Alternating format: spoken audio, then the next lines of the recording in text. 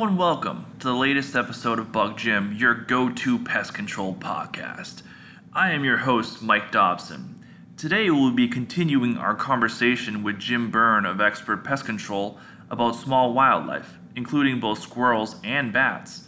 Expert Pest Control is the trusted New England resource for small wildlife and animal control issues relating to squirrels and bats. Fully licensed in Massachusetts to deal with these wildlife issues, Expert Pest Control has the knowledge, experience, and technicians to solve your problem. Whether it is squirrel removal or bat removal that you need, Expert Pest Control has you covered. Let's not wait any longer. Let's pick up where we left off in our conversation with Jim about squirrels and bats. Here we go. If I run into a bat or a squirrel in my attic, are they dangerous? Only if cornered. Okay, or if a mom has her litter up there, she'll be far more defensive. If she's got her litter in this corner and you go rooting around right toward her and she has no option but to attack, she will attack. Okay, trust me. Been there, done that. What do you do to protect yourself when you're in the process of trying to remove these wildlife? Well, I always wear, really thick gloves, just in case I have to, kind of defend myself. But, you don't, you want to at least have that. Okay, so you have, so if you don't hit them with your bare hand, they could bite. Okay, so, if you get these really thick gloves on, at least you have something to ward them off with. But, I mean, it's extremely rare that something like that would happen. All right, I'm just saying in worst case scenario.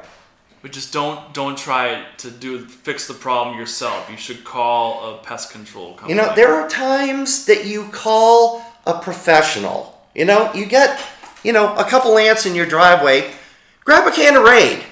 Okay, that'll do it. Okay, there are other times that you say, you know what, I think this is a little beyond me. There's times the same thing with an electrician or a plumber or something like that. You say, you know what, I don't think I'm going to attempt this myself. I could cause much more trouble than help. It's the same thing with pest control. Okay, there are times that you just say, yeah, I think it's time to call the pros.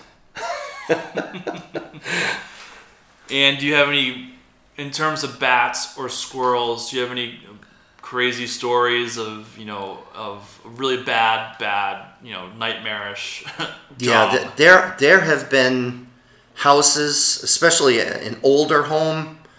Did this job in Lowell, 15 years ago, 20 years ago. Okay, that had a turret. I don't know if these old Victorian houses. Okay, they had a turret, and the bats had been living there for I don't know how many, probably decades. Okay, and they had built up a enormous population. There was hundreds, of bats living in this turret. And because they had been there so long, there was hundreds of pounds of guano, which is bat droppings, inside it was quite the ordeal. Okay, first we had to, get them out.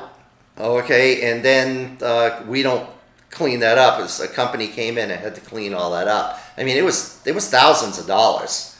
Okay, I mean, these people had a lot of money. Okay, this house was gorgeous, probably easily $1 million home. Okay, but that was a really bad bat problem. And squirrels, some of those ones that had 30 squirrels up in there. Because we had to trap them. And, you can only trap one or two at a time. Okay, then, of course, you have to go back and set the traps up again. Then you have to go back and set the traps up again. It's very, very time-consuming. Okay, and then after we finally get them all out, then we had to close off the hole that they were getting in. Okay, once again, pretty expensive, thing because of how much time it took. How long can it take, that type of job? That particular one, we were back and forth there for at least 3 weeks. Wow. Okay, setting traps, getting rid of the ones that we caught, setting traps, getting rid of the ones that we got, setting traps, I mean, it's very, very time consuming. If it's just a small job, how long does that take? Usually a few days to a week. And it's like 2 visits. So you would set a trap and then come back? Yep. Okay.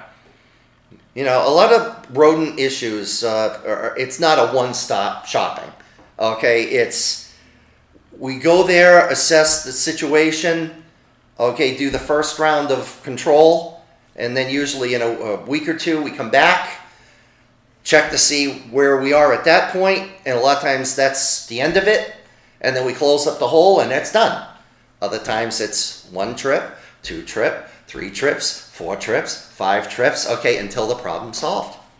What type of bait do you use to try to get them to we use a number of different things. Okay, peanut butter being the most glaringly obvious. That's like bees to honey. Okay, because peanut butter has such a strong odor. Okay, and it's so attractive to them. They are just shoot.